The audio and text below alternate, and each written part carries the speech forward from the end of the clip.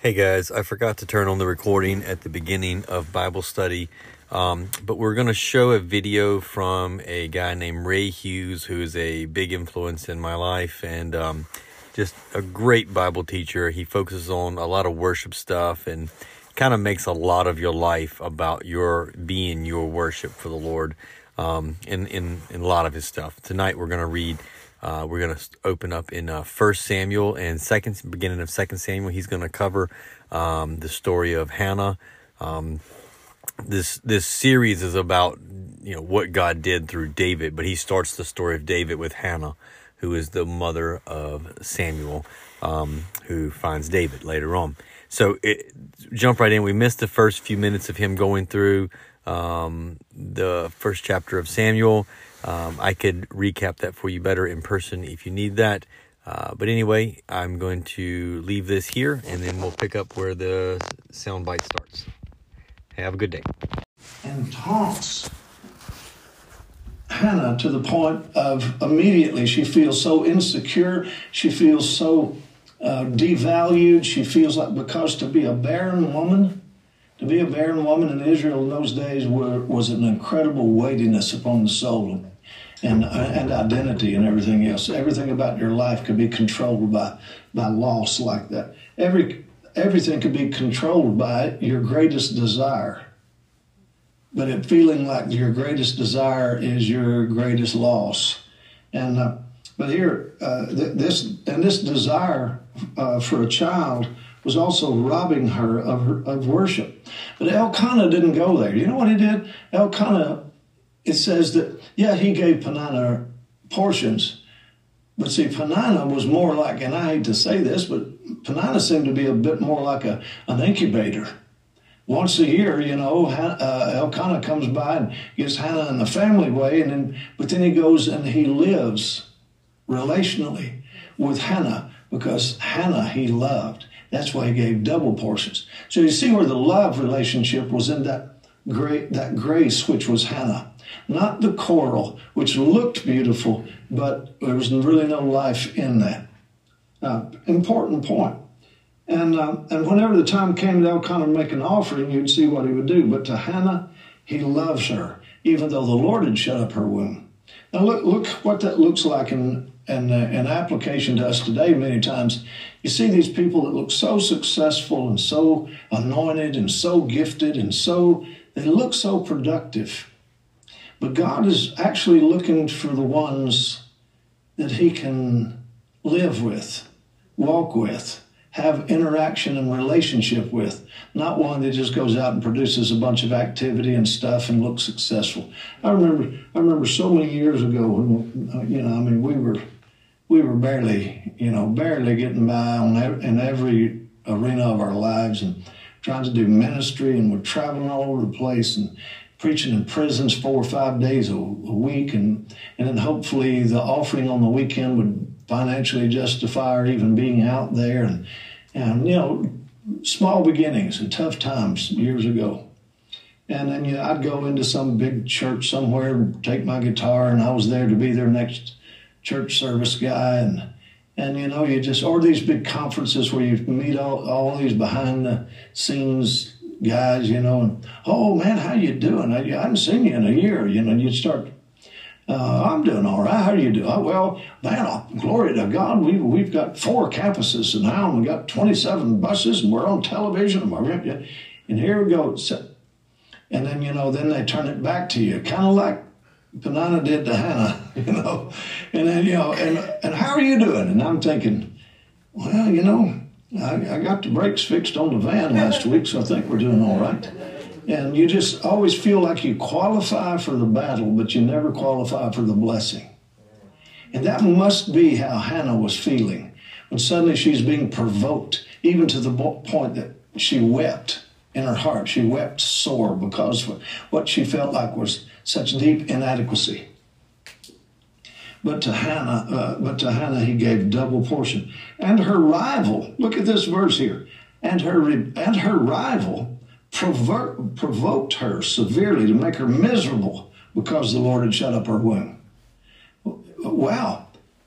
Do you realize that productivity, God's looking for something deeper than productivity? He's looking for that intimacy and that interaction, that walking it out with him. And but you know, it's very easy to get discouraged and disappointed, and we all do it on some level sometime. So it was year by year when she went to the house of the Lord, she provoked her. Therefore she wept and did not eat. Now I'm going to kind of just scoot on through this, but I wanted you to get the foundation of what was going on there. This is an incredibly deep thing that's going on in Hannah's life. Elkanah, her husband, said to her, Hannah, there's no need for you to weep. Why do you weep? Why do you not eat? Why is your heart grieved so deeply? Now that shows us, am I not better to you than 10 sons? Well, okay, now let's look at something. Elkanah, you were kind of one of my heroes until now, but now it's kind of changed. There is no husband that will ever meet that deep place in a woman to be fully alive to everything that she was created for. And in those days, remember, it was not just some little cultural idiom. That it was a deep sense of identity, belonging, and being. And so Hannah arose after they had finished eating and drinking in Shiloh. She couldn't deal with it anymore. She just goes away. Now Eli the priest was sitting on the seat by the doorpost of the tabernacle of the Lord. And she was in such bitterness of soul, and she prayed to the Lord, and she wept in anguish. Then she made a vow and said, Lord of hosts, if you will indeed just look on the affliction of your maidservant and remember me and not forget your maidservant, but will give your maidservant this male child that she's crying out for, then I will give him to the Lord all the days of my life, and no razor shall come upon his head. Interesting, beautiful picture of the beginnings of the Nazarite priesthood, where Lord, if you'll just bring him into my life, bring that desired promise that I feel in my heart, if you'll just awaken who I am really created to be, so that disappointment and weeping will not keep me from worshiping you. Not only will I worship you, Lord, he will worship you. I will give him away as an expression of my worship all the days of his life. So you see how weighty this moment is. And out of that bitterness of soul as she was praying, and when she was crying out to the Lord, I love this, Eli was sitting there, and it happened as she was praying before the Lord that Eli watched her mouth. One version says, marked her mouth. Like, what is she doing? What is she doing praying like that? Because I don't know if you realize this or not, but in the days of, all the way back in Genesis, in the days of Seth, it was where it said, and the man began to cry out to God. But what crying out to God had become, and prayer had become, through all those old great leaders of Israel, is, oh God, it was always liturgical, and it was this big grandiose kind of presentation of Lord, this kind of thing. It was pretty ritual based. And as these men would cry out to God, it was always with a big boisterous voice. But now you've got a woman sitting in the presence of the house of the Lord, and she is, first time you find that quietness of heart and grieving, depth of the spirit, praying the way that she was praying. And so Eli, though he were the priest, he didn't even understand that kind of praying, dealing with that depth of the soul. And so first thing he does is, so Eli said, how long will you be drunk? Put your wine away from you. Well, I mean, how much discernment has this guy got? Or maybe we should ask this question. How many drunks is he accustomed to dealing with in the church house? I mean, all of a sudden he thinks she's drunk because of the depth of what she's going through. But Hannah answered and said, no, you got it wrong. I'm a woman of a sorrowful spirit. I have drunk neither wine nor intoxicating drink, but I have poured out my soul before the Lord. Do not consider your maidservant a wicked woman, for out of the abundance of my complaint and grief I have spoken until now. Eli said, "Go in peace, and the God of Israel grant your petition, which you have asked of him." And she said, "Let your maidservant find favor in your sight." So the woman went away, ate, and her countenance lifted. And you know what happens next? They go. She's now carrying not so much a deep predicament of her soul, but now she's carrying a promise in her heart. Then they rose early in the morning and worshiped. Worship restored.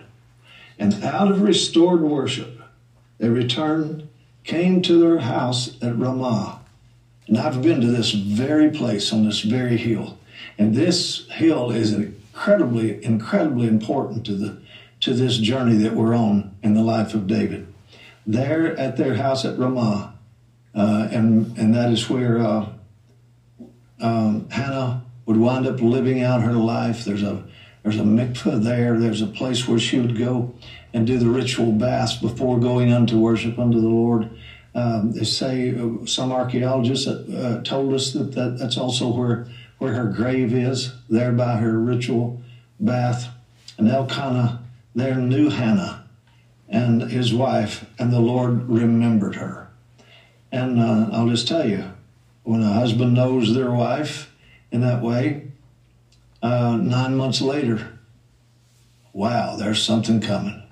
If you're a Christian, it's 9 months later. If you're not a Christian, it's 9 months anyway. So the point is purpose and destiny and creation and creativity and everything that God intended for the birthing process to be was set in motion and set in place. So this beautiful sense of fulfillment began to come to her life. So it came to pass in the process of the time that Hannah conceived, bore a son.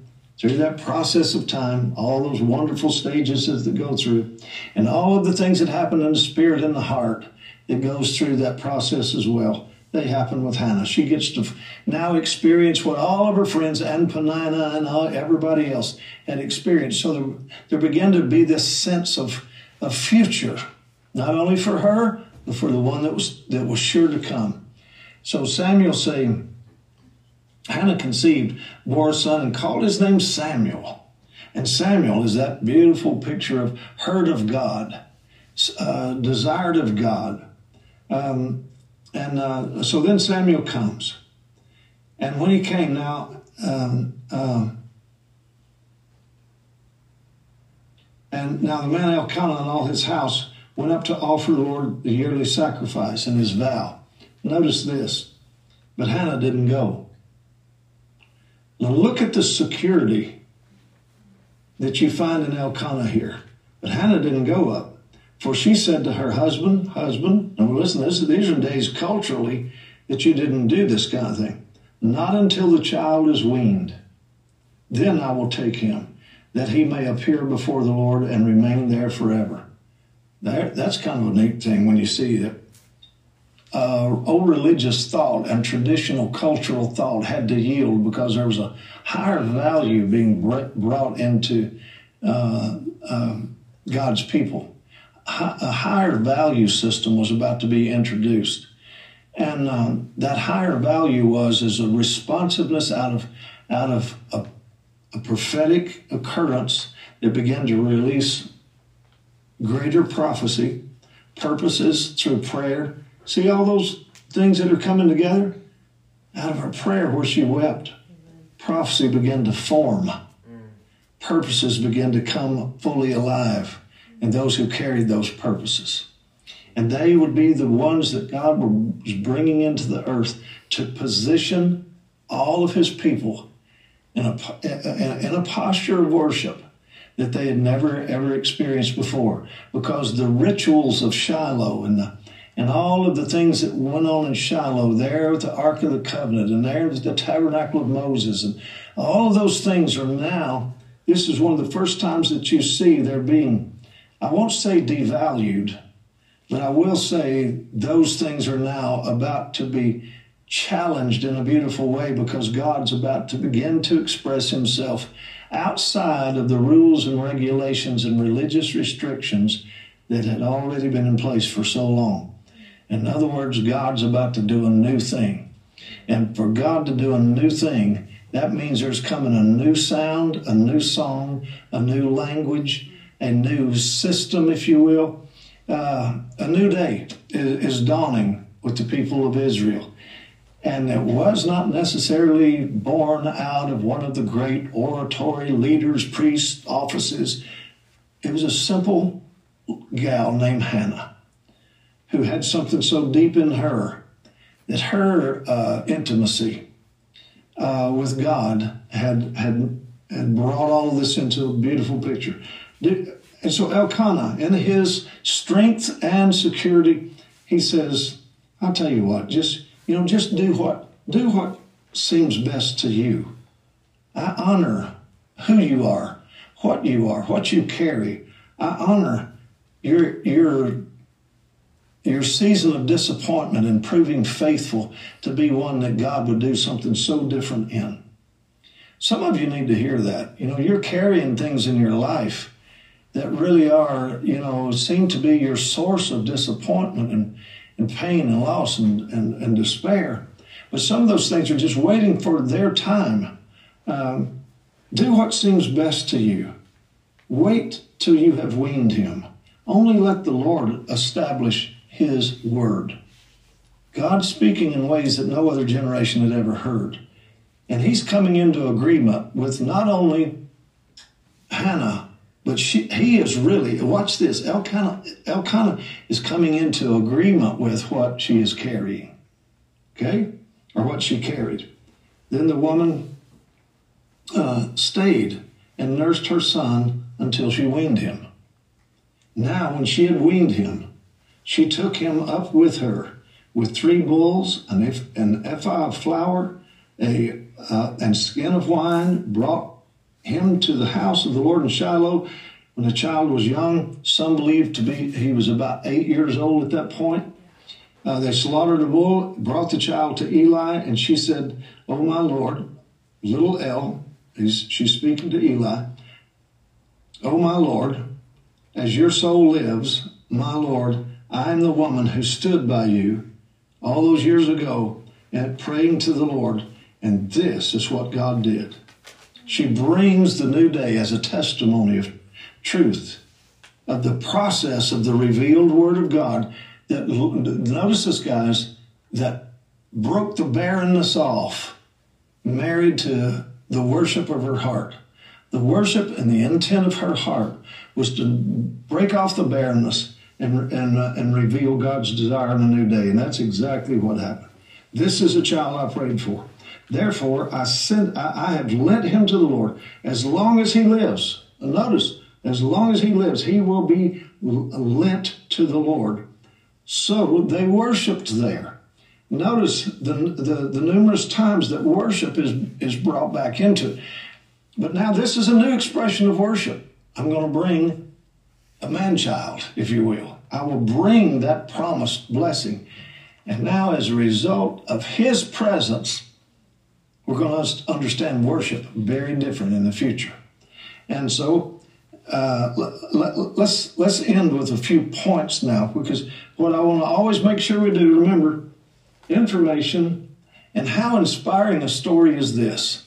And I hope I brought some insight that you can carry with you, but there's got to be an impartation now. We got to take something away from this. I want you to notice one other thing that happens immediately. Once they worship the Lord there, look what happens. And Hannah begins to sing. Well, in my inscription in the Bible says Hannah's prayer, but in fact, she began to sing. In fact, it was a song. And when we get into David's life, you're going to look back and see this with a different understanding. Hannah prayed and she said, or sung, "My Lord rejoices in the Lord. My horn is exalted in the Lord. I smile at my enemies because I rejoice in your salvation." That is a very different Hannah. Look at the rejoicing. Just do a word study of the word rejoice and find out what was going on in her heart. My heart rejoices in the Lord because I rejoice in your salvation. Many times that word rejoice is born out of the word not shira as in song, but rejoice as in rinah, a sustained, suspended, ringing shout that was coming out of her. And rejoice also speaks of what God says when he sings and rejoices. That singing rejoices means that he spins like a top with violent emotion. So this is not some weepy little girl hoping for something to happen in her future. This is one who has found a whole new understanding of life. She's carrying something that the generations are going to be blessed and benefit from. No one is holy like the Lord. No, for there is none besides you, nor is there any rock like our God. No one. Talk no more so very proudly. Let no arrogance come from your mouth. For the Lord, you see what she's doing? She is prophesying to everybody. This is a child. She is prophesying to everybody with this. Talk no more so very proudly. She, not only did God give her a son, God has given her a voice that's shifting atmospheres and revelatory understanding. Watch this. Talk no more. Let no arrogance come out of your mouth. For the Lord is the God of knowledge, and by him actions are weighed. Boy, she's challenging the priesthood. She's challenging Israel. She's challenging the leadership. I don't think she is some sort of bold, aggressive, trying to dominate win the argument. But the bows of mighty men are broken. She starts prophesying to enemies of the future. And those who stumble are girded with strength. Those who are full have hired themselves out for bread, and the hungry have ceased to hunger. And on down to there it goes. And now I'm going to leave a bunch out for you there. But read this. Walk through this. Do word studies on this song of Hannah, we'll call it. It's a powerful and a beautiful Magnificat, if you will. Think of Hannah, then think of Mary. For the strength by no man shall prevail. The adversaries of the Lord shall be broken in pieces. From heaven, he's going to thunder against them. The Lord will judge the ends of the earth. Now watch this, guys. He will give strength to his king and exalt the horn. Did you hear me? He's going to give strength to a king, his king, and he's going to exalt the horn of his anointed. Could that be? Could that be? Now, you can put it in whatever category you want to. Insight, information, whatever you want to. This woman is praying a prayer, singing a song, prophesying a truth. He's going to give strength to his king. There are no kings in Israel. See the prophetic nature of that? And exalted the horn of his anointed. Oh, Saul, I will remind you, was not anointed with a horn of oil. Saul was anointed with a vial of oil, a man-made fragile vessel. And we'll see the results of that anointing versus the anointing. There was a horn of oil. David was anointed with a horn of oil. And I wonder just how deep this beauty could have been to know that this woman, out of the spontaneity of a spirit come fully alive, carried the truth and promises of God, begins to prophesy. She's carrying the little boy into the house of the Lord today and presenting him as an expression of her worship. And he will be the one that will take a horn of oil and pour it upon David and change the world. It's a beautiful, powerful thing when you think about it. But anyway, let me end with this. Her desire for worship, or her desire for a child, had robbed her of her worship. And Hannah wanted to live in a place of worship. And so now she comes, rather than waiting until her child was 30 years old and putting him in the priesthood, she brings him as a child. And she says, I'll not give him later. I'm going to give him now. Because he is the dearest thing in her life. She gives him as an expression of worship. And everything she went to worship, every time she went to worship from that day forward, imagine this. The Bible, if you go on there, it says that she would present a linen to keep him covered in the presence of the ministry and the sometimes foulness of the priesthood and hierarchical all of that darkness that had entered into Israel at that point. And through Hophni and Phinehas and all those guys. Every time she went to the Lord, she took a new linen robe that she had been making all year and presented that linen robe around that son that she had given unto the Lord. And what she was doing was representing, Lord, keep him pure. Keep this one pure. She never, notice something, she never again asked anything of God again. After that, she never asked anything. But even though she never asked, God gave her 3 sons and 2 daughters. And that is the number of grace. The byproduct of her prayer and devotion and worship became then a prophet that brought God's words to Israel and God's anointing to the kings that would come. Amazing and beautiful thing. God bless you guys. See you next time. Please ponder on this, study, dig around. Love you. God bless you. All right.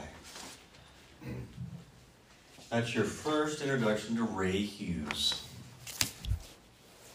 if you've never heard of him before. All right. That video, that one I picked because of on Sunday we talked about even the widow at this 1 Kings 17, the woman at the gate, that she was commanded by God, according, he had told Elijah, I've commanded a widow to provide for you. And I use that to say that there's, no matter where you're at, whether you think you're on top of the world or you think you're at the end of your rope, God may have commanded you to do a great thing, and that you just got to figure out what's inside of you and give it to the Lord. And so I thought this was a good one to start with for Wednesday night as a follow-up to that from Hannah. But that's how we got here. Thoughts on the video? Yes, ma'am. What did he mean by 5 was the number of grace? That's referencing biblical numerology. And so that's a whole big topic, another topic. But all through the Bible, there's number references, and those numbers tend to coincide with a message. So I'm not good at numerology. 5 being the number of grace, 3 being completion. No, 7 is completion. 7 is completion. There's 8 is new beginnings. 8 is new beginnings. There's 3 is it's 9 is man. very prevalent in the Pentecostal realm. Her dad did a lot of that, but I never really retained all that information. But it is pretty prevalent. You get a lot of it from a couple of the lost, or not lost books, but like Jubilee and some of the other ones. Yeah. Keep up. Thoughts on how this impacted you? How did this impact all of you, particularly the ladies? I'm sure this one was good for the ladies. How did this impact you of what God has put inside of you to long for, and what is something that God maybe inspired you tonight of what are you supposed to be crying out for and giving to the Lord?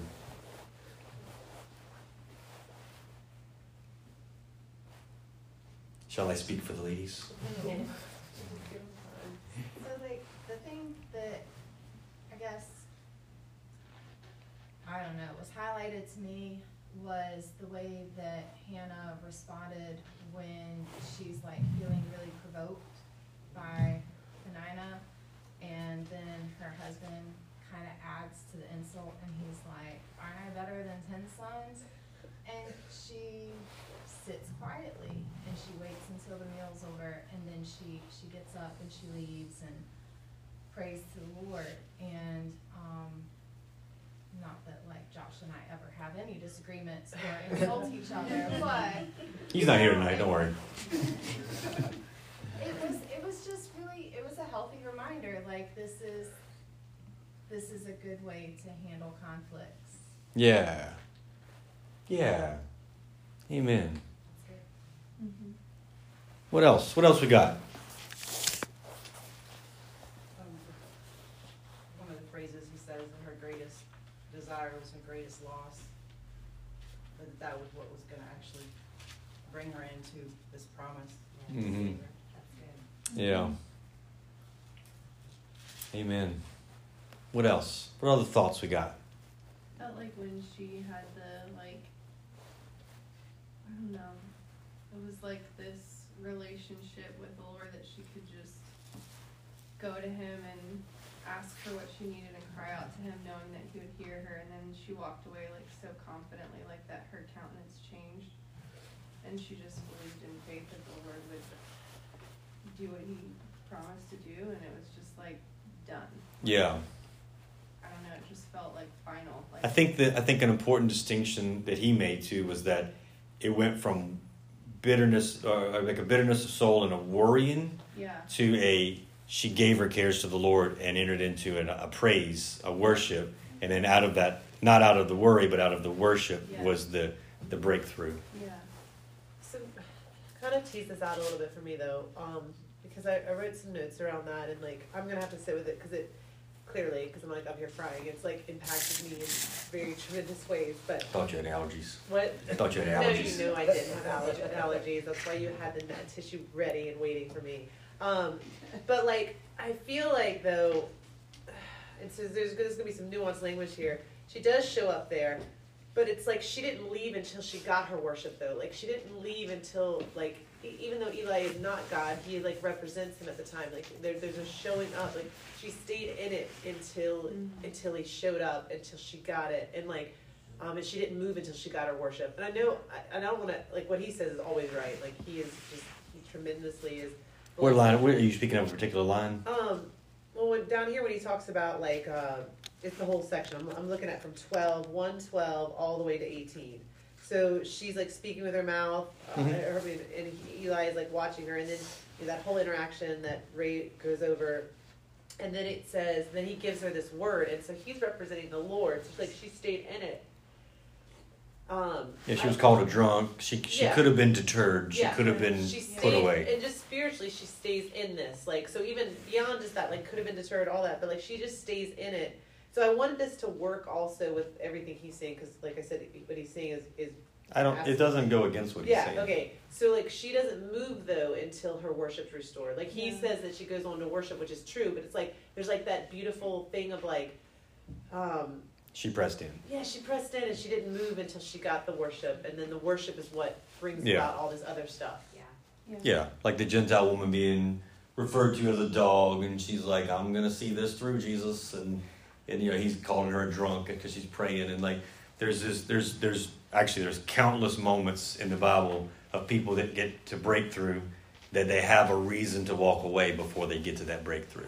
And like and she just because I think it's because Ray did such a good job of emotionally bringing, like and maybe it's just, again, there's a grace on this story right now. Like I've read this a million times, I love it, but like or maybe it was just this moment, somehow connecting with where she was emotionally, like this is that place, that lowest place, and she didn't move until she got her worship, and like then she changed the course of history. Like this is, I'm going to sit with this for days now, but like she then changes the course of history.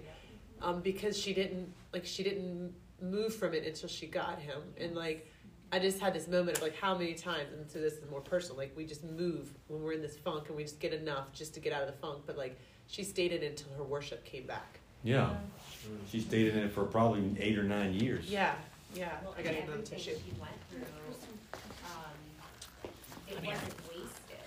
Because she sat and waited in the worship, everything hard she had been through was redeemed and used. I mean, it's super cool when you realize that you can be in one of the hardest seasons of life, but if you turn to God in worship and sit and wait for his presence and his glory to show up, and he sees your heart, that he's gonna honor all of it, and none of it's ever gonna be wasted.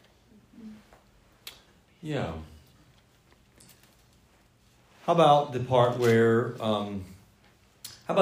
he said he likened her like the showing up with the other lady had, showing off the sons, and he kind of likened it to showing up at a place you've been on for a while, and Jimmy Bob's like, yeah, God's pouring out the blessings on all of us, and everything's going great, and everything looks flashy, and everything is good, and you're sitting over here feeling like, as he said, you always qualify for the battle, but never qualify for the victory, blessing. for the blessing. Yeah. How do people feel about that? How do you feel? I mean, does that strike a chord with anybody? I felt like maybe that would. with some folks.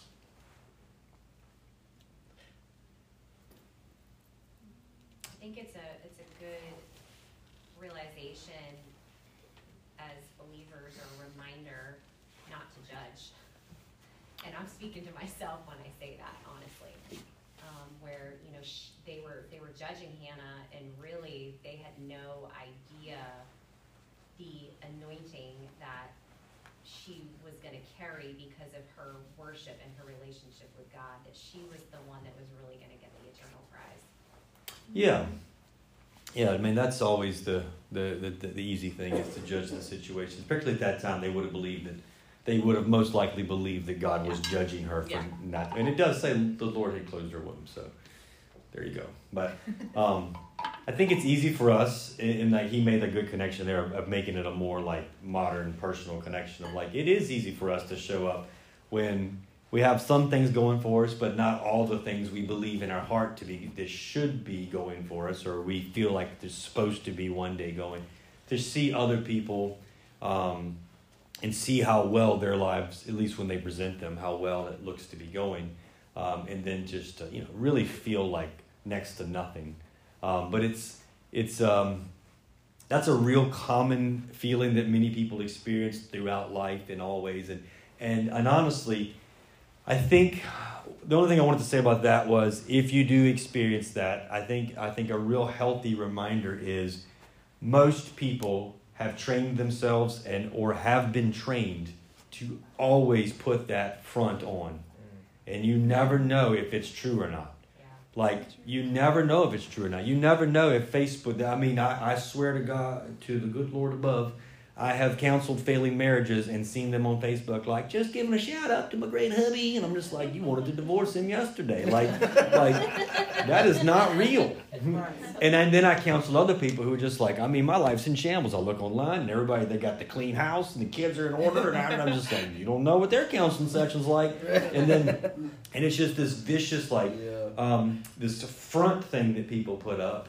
And at the end of the day, none of it matters, because the only thing that matters is what is the thing that God put in you? Yeah. What is the seed that he put in you to carry? What is the dream he put in you? What is the thing that he put in you to be for him on this earth? I spoke a few weeks back of, I did my uncle's funeral, and he was just this phenomenal historian and carrier of the story. Like, he carried the story of our people. He carried the story of the land we came from. Like, when you talked to him, you talked to 10 generations. Like, you really stepped back in time, because he carried, and he had such an anointing to do it, that it had to be a God-given thing. And I just, he knew what he was made to do, and he did it well. And I encouraged everybody, go to God. Figure out what it is that you were put on this earth for. It doesn't have to be grand. It doesn't have to be big. It doesn't have to be Samuel, the great prophet. It can be lots of things. It can be anything. But it's something. Yeah. God put something in you. And here's the thing that I've learned, is that that something might not be easy. It might not be cheap. It might cost you everything to bring it to the surface and to see it till it's old enough to give back to God, as she did. But nothing in you will feel complete until you figure it out. And that's why I push that topic a lot here and there with people, is there is something very unique and special about the salvation that God is giving you, and you have to tap into it. It's not a cookie cutter, evangelical idea of we're all going to do the same thing with the same plan and get the same results. And it's there's something special in all of us, and it's unique, and it's beautiful, and it's awesome. And it's only in a raw depth of honesty in our soul, like Hannah in this story, where we get sick and tired of being sick and tired, that we get real with God, and we speak, and we begin to speak with a real, honest prayer. The beautiful liturgical prayers, like, we don't even do that here. But I never do that. Since I've been in full-time ministry, I've never prayed like that, because I know that it deters people from their own honest prayers. For too many years, I heard people say, I can't pray. I don't pray like that. Well, that prayer is not moving a mountain. This woman who sounds like she's drunk to the priest is moving a mountain. Yeah. You know what I mean? It's that real honest, there's something in me that hasn't come out yet, and I'm not leaving until that comes to pass. That's what we're talking about tonight is, have we wrestled with the emotions of seeing the front that other people put up? Yeah. I reference a lot the church planting thing because I felt like the thing inside of me was to get to this point in life where I'm starting church and leading people and all that. But at the church planting thing, it'd be easy to listen to like these speakers. They're like, yeah, we get the same thing. We got 10 campuses going and 10,000 people, and we're feeding the hungry and the 10,000 the poor. But then in another session, that same dude is talking about how he ran himself literally to the grave, where he preached until he was literally locking his elbows on the podium because he had these crazy ulcers and worms just eating him up inside, like this crazy parasites killing him. And he collapsed, and they just had to take him out of ministry until they could get himself straight. Yeah, 10 campuses sound real good till you realize the dude killed himself doing it because it probably wasn't graced by God to get there. Like everything's not what it appears. They can show that on the front, but that's not the underlying. And so we often miss that what's inside of us might be more important. Like Eli, just so you know, this priest Eli, who's going to, finally not when she won't relent and she's insisting on being blessed, like that dude's raising 2 awful kids. Yeah. He's raising 2 awful kids who aren't qualified to be the next men of God. But Hannah, the less glorious, the judged, the downtrodden, she has something real in her heart, and she's not leaving until it comes out, and it becomes the conduit of everything. She brings forth Samuel, who brings forth David. David, we call Jesus the son of David. Yeah. There's a whole beautiful thing born out of this barren woman's passionate cry for the Lord. Yeah. Amen? Yeah. So now, what are your thoughts? Yes, ma'am. I also really loved how, she gave Samuel back to the Lord before she had any more children. And she didn't, it didn't seem like it was even a thing. There was no hesitancy, what if I give this son back and, then I don't have any more sons for my husband and I'm back, lower on the totem pole because I had a son, but I gave him to the Lord. Yeah. There was none of that. She just was like, Lord, if you give me a son, I'll dedicate him to you. And then, that's what she does. There's no wavering. And in that culture, the son would have been her hope for survival if her husband died before she did. Mm-hmm. And if he's serving the priesthood, he couldn't have taken care of her. So she gave everything, even her future, to God in that moment. Yeah, that's a good point. That's a really good point. I thought it was interesting when he said that her husband gave her a double portion because he loved her. Yeah. And how he had talked about you can do these things and you can be productive, but it's not really stewarding anything, And I think a lot of time, I've seen a lot of people who have had, have great ministries and everything, but to me it's felt like they've just wanted to reproduce something rather than to actually steward something well and have it birth something new to change a lot of people's lives. Yeah. I just thought that was interesting, how he connected the productivity versus the actual real relational love. Mm-hmm. Whereas the thing that popped into my head is we can get so busy that we want to do things for God that we actually miss the walk that he invites us on. Yeah, true that. You know how you said finding the thing inside of you, just this is probably just super obvious, but it she clearly had that thing inside of her that she was to birth Samuel. Samuel.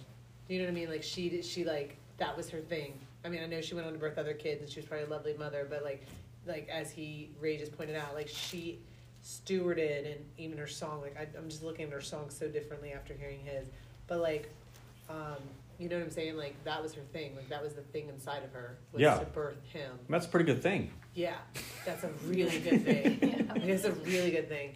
And, he already pointed it out, but I was reading ahead of him before he got to it, and it was the first time I'd ever noticed, and he will give strength to his king, and he will exalt the horn of his anointed.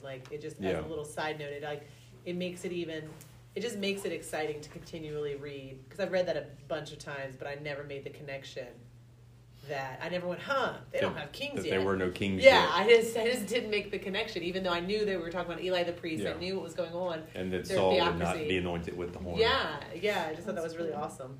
It was also like God like held out so that like if she had had children like everyone else, would it have been that precious? You know what I mean? Like it was like it because of the barrenness, it became this like precious gift that like the timing in that it had to happen that way, or else it wouldn't have been. The pressure. It needed the pressure. Yeah. The build up. Yeah. Yeah, that's it. Yeah. Oof. Miss Amy, did you have something you wanted to say? I thought, I don't know. I guess it didn't sit with me well how he was talking about Penina. Like, I think it's because anybody who, like, in my mind gets ganged up on or, like, gets called out, like, I'm always like, oh, but what about this? Like, she has so much trauma, and, like, she didn't have that love of her husband, but, like, the difference between the two women that, like, God spoke to me about was, like, Penina sat in her trauma and her trials, and she didn't let that form her into a different person or, like, bring it to God. That's good. Where Hannah, like, very clearly brought all of her trauma and her, like, trials to God, and then she walked away and, like, left it with God Yeah. to, like, sit with, so. Well, I hear you, and like when you said it didn't sit well the way he was talking about her, it becomes a tricky topic. But sometimes these names and things, they mean things, and these storylines are too like. Diss him either, right? Well, it's not him. He's just reading the Bible. He's just telling you what the words mean. Well, he definitely added his intake to it too, like. Okay, so I'm just pointing out that if you listen to somebody who knows the names all really well, you will notice a really alarming theme that every story in the Old Testament, the names mean something and they point to the character's purpose in the story. And so it gets into, it's not as personal as I think you may have made it, as much as it's pointing to the story, the message that's trying. These are story form certain messages, right? There's a lot of like you're supposed to be able to live by the meanings in these stories. And so it's kind of veiled, but it's super obviously veiled. Like it's always in the names. It's always the city's names mean something, and the names of the people mean something, and it always points to this really. And so we just open a book of names and we pick a name for kids now. Like it's not like it's all. I'm not saying you did. I'm saying people do. And I have to assume that to some degree they did that then too. But as far as when it got into this book, each name of each character is telling a story. And they were really methodical about how they wrote and told their stories. So I understand what you're saying, but it's probably not quite as personal as much as it is maybe trying to make a point, which is a common thing in Hebrew literature. Is they'll often have characters like Esau. Like he doesn't seem like he seems like he really got the short end of this stick, but it's kind of telling a story that's trying to present a message. You know what I'm saying? Like it's not as personal as it seems sometimes for the people who seem, for no reason whatsoever, get the short end of the stick. I mean, the story is relevant today because Penina had everything, but yet was vacant, I guess, or empty. And Hannah she was barren, she didn't have anything, but she apparently was graced with a lot of wonderful things. Yeah. That Penina didn't have. If you're viewing it allegorically, it's super relevant to everything today. So even though, I always love Amy, your heart and all that too, because we were aligned around looking at the trauma. But the way I always read it was that he loved Hannah more because of who Hannah was, right? Not because it was like destiny for him to love her and not love her. It was because he was in love with her love of the Lord, and Penina. And you already eloquently said it. Like Penina didn't take that. Like we know he's the God that gives us all this sort of equal opportunity, but Penina settled for her outward, whatever, like all of her children and all this stuff, and she didn't go for the deeper things of the Lord. And so that was where the deeper love that Elkanah had for Hannah. I don't know. She went for the temporary, and Hannah went for the eternal. Yeah. When you said that word, like when she settled, that just I was thinking, just pondering over those things about like wanting that outward blessing and like praying for that, and like I said with timing, it's like if you always feel like you're the one that gets, what did he say, the battle and not the blessing? Yes. Qualified for the battle, but not the blessing. For the battle, but not it's the like, blessing. Do you really want it now and miss out on that like journey with the Lord and miss out on that closeness and that special thing inside of you, or do you really just want the outward blessing? Like, I feel like if you are praying for this and like you're not getting it yet, then maybe God's like wanting to do something special. Like he wants some closeness with you, or he wants to do something. You know what I mean? Like before you get that outward thing and that you're asking for, like maybe there's something else that God wants to do like first. Or, I don't know if that makes sense. Yeah. Yeah. A lot of the times that's exactly Yeah. what it is. Because if you get the miracle, you don't learn what you would have learned on the hard journey. Or you miss out. Like you get an outward thing and it's not really about that. Yeah. What else? What else we thinking? How did y'all like Ray Hughes as a Bible study, as a videos for Bible study night? I liked him. No. I knew it was going to be good once I saw his mustache. Yeah. He is, obviously, like, Matt introduced me to him, and then we actually got to meet him when we went to Carolina for this thing, and, like, he is someone who changed my life, because one time he said, you know, when you're worshiping, you need to be worshiping, like, singing to God, not singing about him, and that seems, like, so simple and so obvious, but it, like, changed everything, like, it just changed everything, like, I'm singing to him and not singing about him, but, like, I love it because he's not, like, trying to, he's, like, the funniest guy, and there's just, and I love how, like, you know, he would have said that to that person who's like, I have 12 campuses, I have all this, and he's like, well, I got my brakes fixed. Feeling really good about that. And I feel like that's one of the more inspiring things. He has, like, this really deep, revelatory stuff around worship, and he can change your life, but there's nothing boisterous about him. There's no, like, he'll say these, like, I know I have to go back and rewatch it because, like, I'm like, well, I've got 7 notes here and there are about 40 things I wanted to write down. And I think that's what it is. He's dense, but in a way that it just takes layers, similar to scripture, like just going back and listening to it. Yeah. I'm gonna like sit in a room with him with like a fire going, like he's my grandfather. I don't think he offers that service. It would be great. But if you guys like these videos, then you can hang out with Ray by his fire every Wednesday. Yeah. So all right, cool. Well, Jesus, we just ask that you take these words of wisdom from Mr. Ray Hughes, Lord Jesus, and just help us dream, help us read your word, and just think outside the box and dream big with you, Lord. We ask you, Lord, to write your words on our heart. Let us dream about what our purpose, what seed have you put in our heart to steward for you. In your name we pray, Jesus. Amen.